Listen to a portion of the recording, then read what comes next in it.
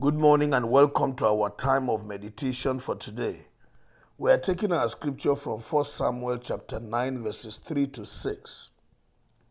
Now the donkeys belonging to Saul's father Kish were lost, and Kish said to his son Saul, "Take one of the servants with you and go and look out for the donkeys."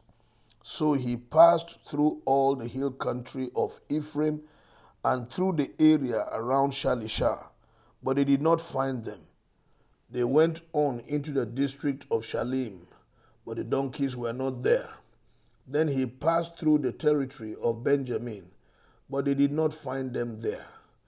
When they reached the district of Zoph, Saul said to the servant who was with him, "Come, let's go back, or my father will stop thinking about the donkeys and start worrying about us."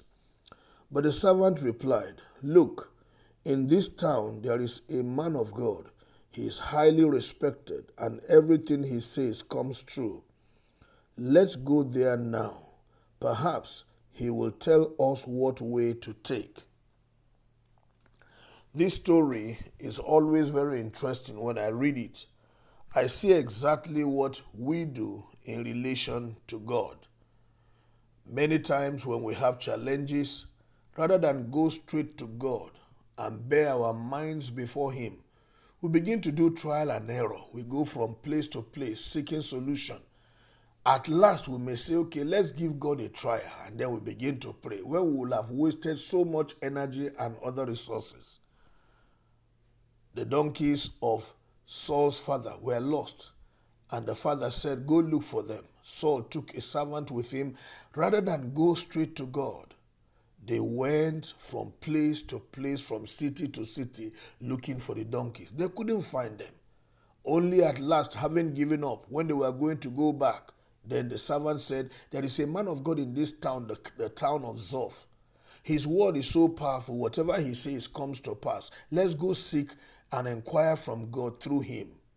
And then they went. This is exactly what we do. Rather than go to God first, they went to try their own effort and their strength. The Bible tells us in the book of Matthew chapter 6 verse 33, it said, "Seek ye first the kingdom of God and his righteousness. These other things will be added unto you." If they had gone to God first, the Lord will tell them exactly where the donkeys were. The problem will have been solved. They will reduce their time of suffering and wandering here and there and killing resources.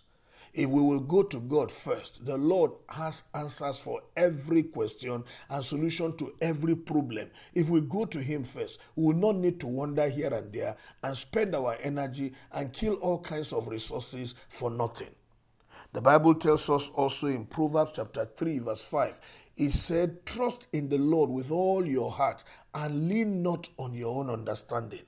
They depended on their own understanding of the geography of the town, and they went from one town to another, one city to another, one district to another, and they wasted energy and suffered themselves until they got tired. Why wear yourself out that way when God is saying, "Come unto me, all ye that labor and heavy laden, I will give you rest," according to the scripture you find in the book of Matthew 11:28 to 30.